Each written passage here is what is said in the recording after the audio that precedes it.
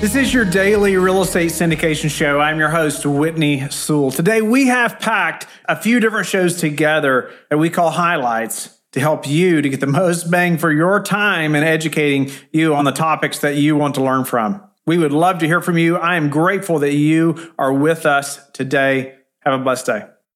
Our guest is Brett Swartz. Thanks for being on the show, Brett. Whitney, thanks for having me. Now, I'm honored to have you on the show. You have some skills that we need to know, right? You have a specialty here that I'm looking forward to getting into today.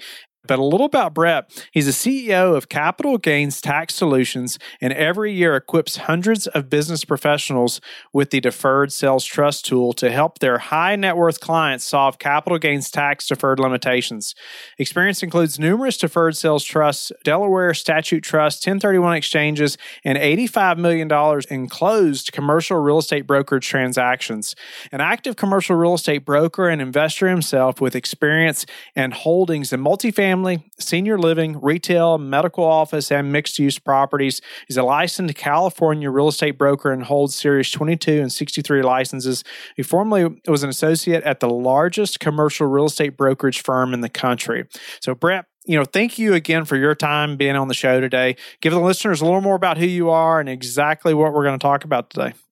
Yeah, thanks. Thanks, Whitney. Yeah, so I live in Sacramento, California, five kids with my wife, Melanie. We married 10 years, and we kind of grew up native California, originally from Mission, San Jose Bay Area, where I learned kind of the real estate world with my dad, building custom homes. The majority of my time actually in Rockland, California, which is in Sacramento. Played sports in high school, played basketball in college, and learned about investment real estate in 2006. And kind of haven't looked back. It's been my passion and love helping people create and preserve more wealth through passive and or active investment real estate holdings. So learned about a tax deferral strategy along the way. And now we want to empower business professionals like yourself and others to help people defer tax and do more deals. Okay, so you are going to help us to defer tax. I mean, that sounds pretty good, right? That sounds pretty good. Yeah. So, get us started and what, as a syndicator in the syndication business, I guess get us started and some things we should be thinking about what this means for us. Yeah. So most commercial real estate syndicators, they have partners and even themselves, they struggle with capital gains tax and depreciation recapture when they go to sell their high-end primary home, business, or commercial real estate. And we use a deferred sales trust, which is just an installment sale, creative installment sale, to give them tax deferral, liquidity, diversification. And the best thing is the ability to buy or invest into other commercial real estate deals at optimal timing, so they can create and preserve more wealth. And as a commercial real estate syndicator, so that you can add massive amounts of value to your partners and so that you can create and preserve more wealth and attract more capital. Well, a better way to put it is unlock the capital that is stuck in an illiquid asset. So to give you some more context here, according to the American Bankers Association, there's about $17 trillion that will pass from one generation to the next in the next 20 years. And this is known as the largest wealth transfer in the history of the planet. And this is by the baby boomer generation. And in fact, alone in America, there's about 77 million baby boomers. And every day, about 10,000 of those turn 65. And then what's happening with them is they feel really trapped. We call it the perfect storm.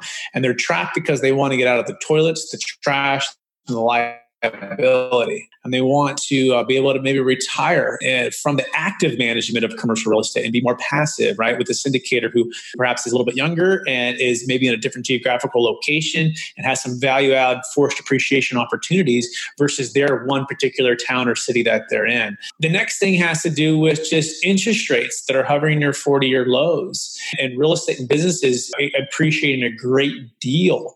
And we call this the perfect storm of what do you do and how do you help that group to diversify and get liquid and then be able to invest in deals that you have lined up? Okay. Wow. Yeah. 77 million baby boomers. And you said 1.5 million turning 65 every day. 10,000 turning 65 every day. Oh, 10,000. Yeah. I was like, wow. Okay. Yeah. 10,000. Okay. And then, interest rates at 40-year lows. And so, get us started as far as like what this means for, the syndicator, what we should be doing or thinking about, to understand how to use a vehicle like this. Yes. So most of you, your listeners, and I know you know about the 1031 exchange, right? Which is a tax deferral strategy for investment real estate, for like-kind real estate. And you know the value of that because essentially you can defer the tax and roll it into a deal and keep that growing your wealth, right? Versus paying the tax, which is about 30 to 50%. And that's usually what we're working against. 30 to 50% of every deal that's sold is going to be hit with capital gains tax, state, federal, Obamacare, and then plus depreciation recapture. And instead of paying that, you do a 1031 exchange, right? But the challenge with most syndicators we work with, our operators, is a lot of them don't allow exchanges into their deals unless it's a certain deal size. And also on the flip side, when they go to sell, everyone's just paying their tax. So enter the deferred sales trust. The intent is to defer the tax. The problem is there's not a clean or concise way to make it happen with the 1031, whereas the deferred sales trust is very flexible. Each partner can go their separate ways. It also works and have their own deferred sales trust, or they can just pay their tax or do a mixture of both and then invest it into your deal. The next thing has to do with timing. In a traditional 1031 exchange, you have to do something within 180 days, meaning you sell and buy something within 180 days and identify within 45. So the intent, again, is to find a deal. But the problem is, especially if it's a highly appreciated marketplace, especially in the properties they're selling, it's difficult to find a deal within a certain period of time. Whereas the deferred sales trust is a solution for this in that you can put the funds in the trust and you can buy whenever you want to, meaning optimal timing, right? Tomorrow, day 181, 5 years from now. Part of what happened in the 08 run-up, Whitney, and I witnessed this firsthand, especially in Sacramento, is one of the hardest hit cities in America, was people were selling real estate 04, 05, 06, 07, and they were 1031 exchanging into bigger and bigger properties. And the challenge is they were overpaying a lot of times because of the tax. And so we say, no, there's a better way to do it. You can actually get out of debt. And also that's what the 1031 oftentimes it forces you to do, to stay in debt or take on more debt because of the equal greater value rule. And instead put it all into the deferred sales trust. And now you're liquid, you're diversified. And then you can go into multiple syndication deals right across the US, smaller amounts.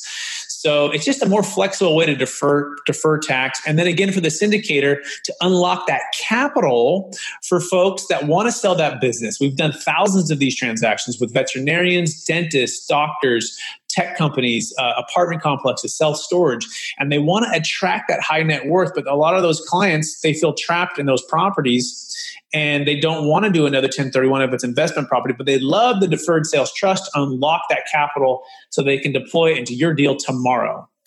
Okay. So can you walk me through an example? Like, when would something like this apply? How do we get it started? Where at in the process of the property and selling and buying?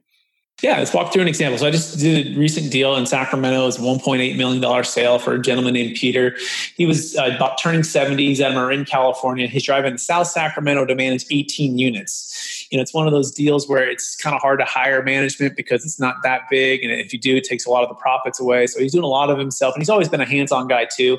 So he's done multiple 1031s over the years. So he has not only debt on the property, but he also has a big capital gains tax of $500,000. And he told me, Brett, look, I didn't want to trade 18 problems for 36 problems.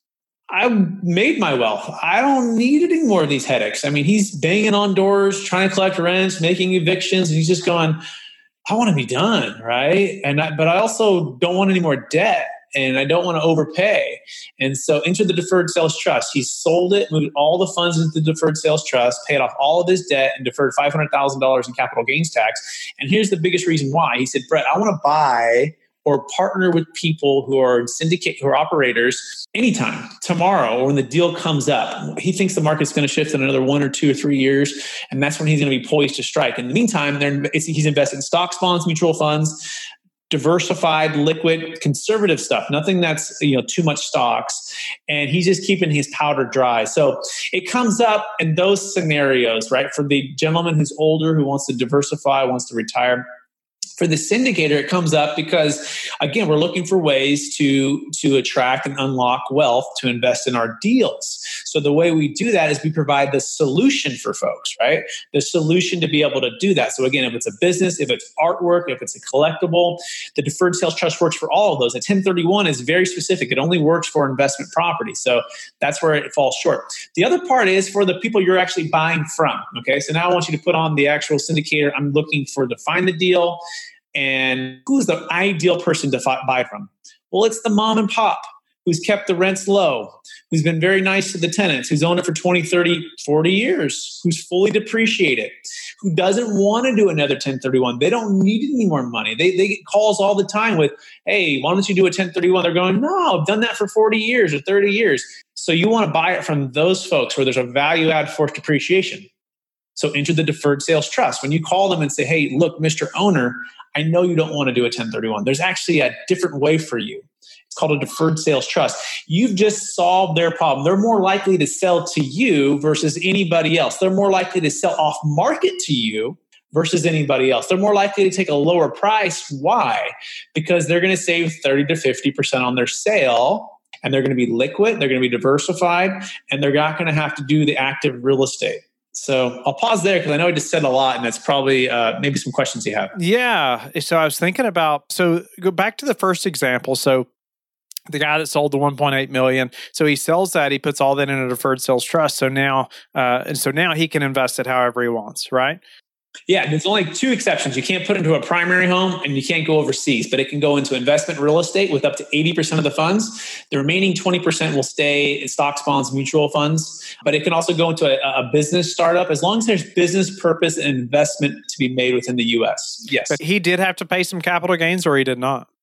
No, 100% deferred. Yeah, he put all the proceeds in there, so he's 100% deferred. So when will he pay taxes? Good question, Whitney. When would you like to pay taxes? So most of our clients like to pay the taxes second day to never, meaning they're just going to live off the interest, or they're going to keep 1031ing and just keep doing that. So the moment he takes boot, or the moment he receives actual receipt of the cash, which is when it's triggered, which is how this works. Which, by the way, it's how a 1031 works. So let's walk through how this kind of works with you. All right. So you ready? You're going to be the seller, and I'm approaching you. Okay.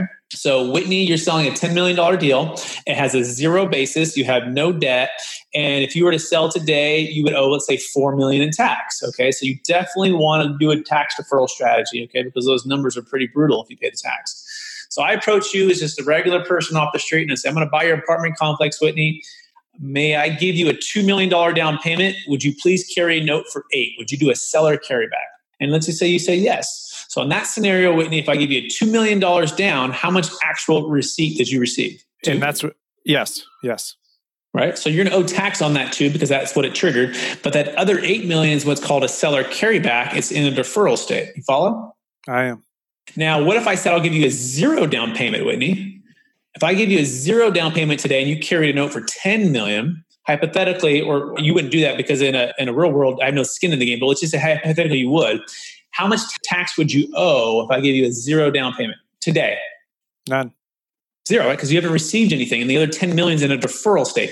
Now that income is going to, or the interest is going to happen. I'm going to pay you interest, and you're going to pay ordinary income on that interest. So that's how a deferred sales trust works.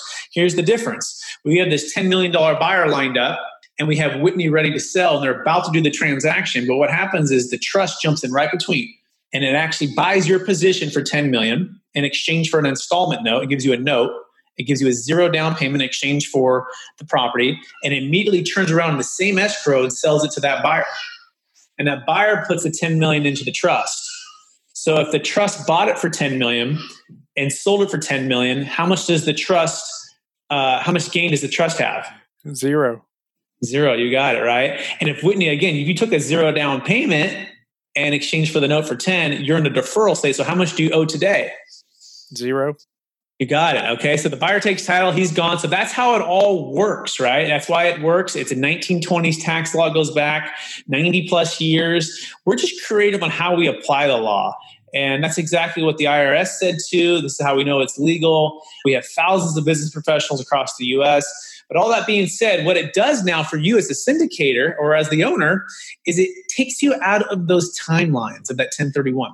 Because the tax law for 1031 is IRC 1031. Whereas us, we're IRC 453. So these are two tax deferral strategies, but they have different rules. And these rules for the 453 are much more flexible than the 1031, which means no equal or greater value, no short time period, no replacing of any debt of any kind, multiple product types, multiple investment vehicles, and I can go in and out of the trust, all tax deferred for as long as I want. And the best one, I think, for you guys has to do with depreciation.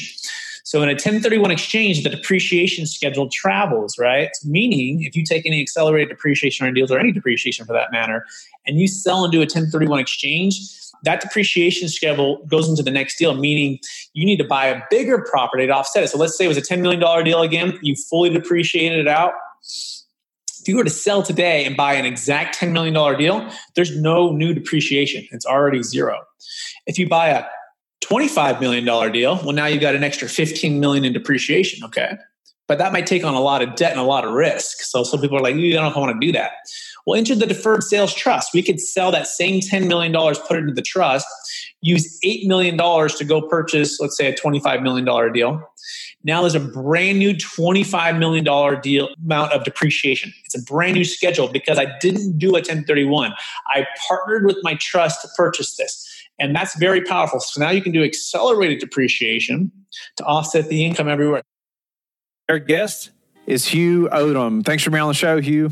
Thank you, Whitney. I appreciate the opportunity. Hugh is a former AT&T attorney and for over 11 years, and the founder and president of Vertical Consultants, telecom consulting firm that has provided consulting advice for companies like Walmart and Disney and government institutions like the United States Postal Service, New York Housing Authority, and Veterans Affairs.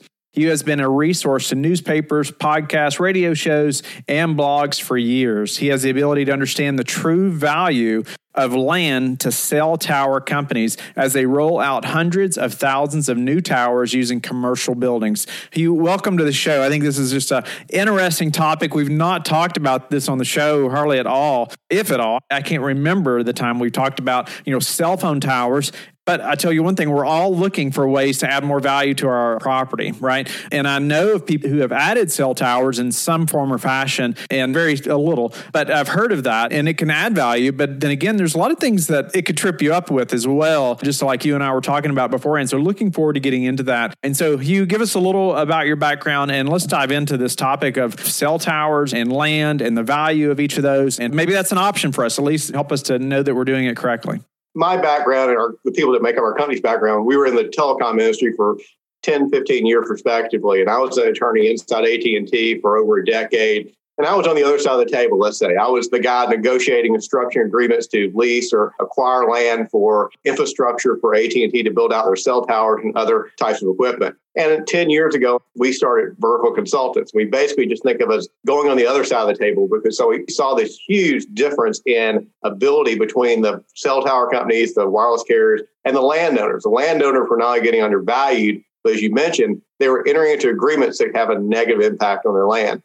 So we started working with individuals, churches, schools, small businesses, till some very large businesses as well, to assist them in not only valuing these opportunities, but also structuring them in a way that gives them value today and throughout the term, but also protects their land as well and their buildings. Nice. Well, I have consultants for all kinds of things, or have had, and coaches and people on our team, because there's so many different aspects of business in general, especially the commercial real estate business, that you can't know everything, right? That's why your team is so important. And I can see why someone would hire somebody like yourself for something like this, because it seems so kind of out in left field a little bit for most of us, but it could be a great way, like I said, to add some value potentially. And so help us to think about who in commercial real estate is prime candidates for something like a cell tower. Well, with the rollout of 5G, I mean, everybody's going to be a candidate to some extent with the commercial property, because the build out is going to be mostly in urban areas, and then also areas that are in a kind of a mixed area. What we call that mixed area is a commercial residential mix, where we do a lot of work with self-storage and hotels and things of that nature, because they're in that mixed area to some extent. But what's going to happen, and what has happened, is that if you have a building or you have property, there's going to be and continue to be a need to build out more and more cell sites. Just think of it. I tell people, besides air, water, and food, what is the thing you rely upon most every day? That cell phone to communicate, to get information, et cetera. It's not getting less valuable in your everyday life. It's becoming more valuable.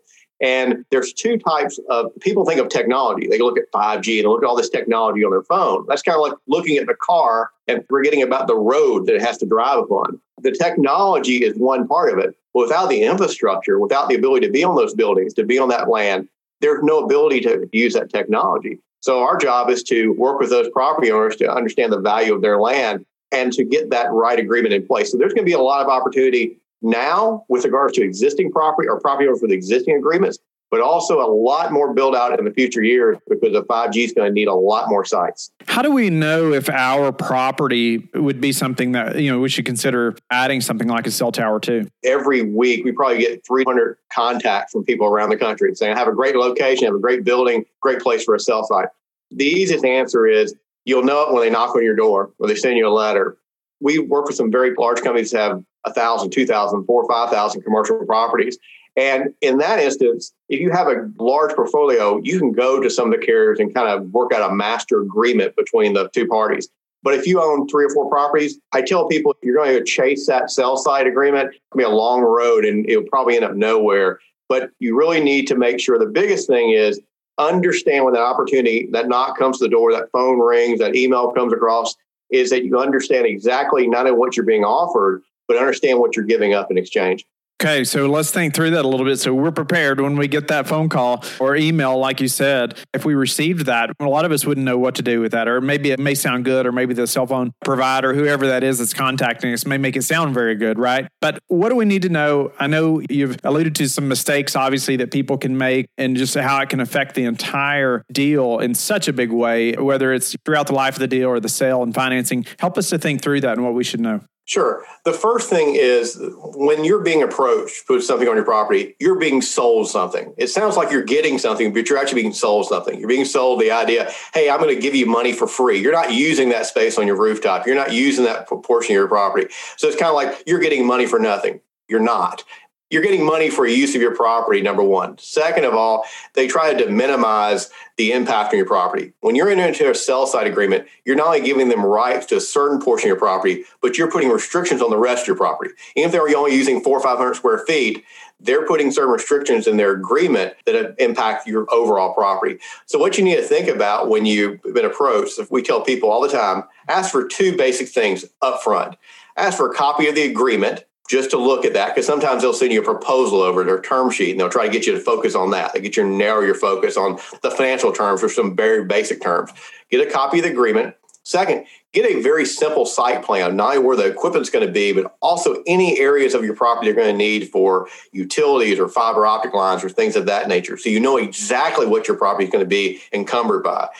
And the biggest thing we tell people with regards to this is don't worry about what they're offering you. Understand what you're offering them. If you understand that, that's the key of the game. They want you to focus on what they're offering you, whatever that number is. If you understand what you're offering them, then you can negotiate based upon not only getting the correct value, but also putting certain protections, as you mentioned, that don't have a negative impact on your property with regards to future development of your property. A lot of these agreements have in there that you're committing for 20, 30, 40 years, and they can walk away at any time. But I'll use an example, and this works in about 99% of the leases out there. If I walked up to a property owner and said, I'll offer you 10 times the market value of your property, but I have one condition, just one, and I have the money right here. I need, let's say Verizon. I need Verizon to move their equipment 10 feet, and I'll give you 10 times market value. 99% of the people out there have sell site agreements, couldn't do that deal because they have no pathway to deal with that relocation of that equipment. And now they've got into a situation by the use of their overall property is subordinate to Verizon's or AT&T's or whoever's use of that small piece of their property. So there's a lot to know about understanding value, but it's also a lot to know about how this impacts your overall property. Some great stuff to think about right there. It may seem like a great opportunity, but you'd have to think about the restrictions that they're putting on your property, no doubt about it. To make that work, to make it a win-win, what have you seen in the past work so we don't really chain our leg, to a ball and chain so we can't sell or get financing or whatever? Maybe you share with some examples of issues that people have had and then what we should be doing about it. Well, we use 2 words over and over when we talk to our clients about these agreements. We use structure, and that helps you financially and also helps you with the protection. But the big word is flexibility. Flexibility, because none of us out there know exactly what's going to happen tomorrow, more or less 10 years from now. So what you need to do is think of it this way. you need to think about having certain protections and certain pathways in those agreements. For example, like I mentioned, if you want to redevelop your property, let's say somewhere down the road, you need to have the ability for them to work around you, that being the wireless carrier to work around you. And if not, then you're going to be, again, restricted by that. A lot of people enter these agreements and they forget to have that flexibility put in there. And they often say, when they're negotiating that agreement, say, well, we don't have any plans ever to redevelop this property. It's never going to change. And I always say, how can you predict 20, 30 years down the road? Nobody can. And if you don't want to redevelop it, how if the guy you want to sell it to or wants to buy it wants to do something with it and can't do it? And that hinders your ability to sell or get a higher price for your property. So that's one thing. A lot of other things out there with regards to financing, which is kind of an interesting issue. A lot of the bigger lenders are looking at these sell side agreements as not so much pluses, but sometimes a little bit of a negative if they're not structured in the right way, because the lender, if he ever has to step into the shoes of the owner because of some bad situation, he wants to have the ability to freely market the property and sell it. And sometimes these agreements, if they're not structured, these sell side agreements, if they're not structured correctly, can hinder that. And then with regards to overall pricing, the additional revenue can be a great benefit that you're getting from the sell side agreement. But the problem is, if you start putting restrictions and restrictions and restrictions on properties, anybody in real estate knows some of the most valuable properties are the ones that have the least amount of restrictions you can do anything with. If you start hindering that, you start hindering your ability to do things with the property, and it also affects the net value of the property going forward. Thank you for being with us again today. I hope that you have learned a lot from the show. Don't forget to like and subscribe. I hope you're telling your friends about the Real Estate Syndication Show and how they can also build wealth in real estate. You can also go to lifebridgecapital.com and start investing today.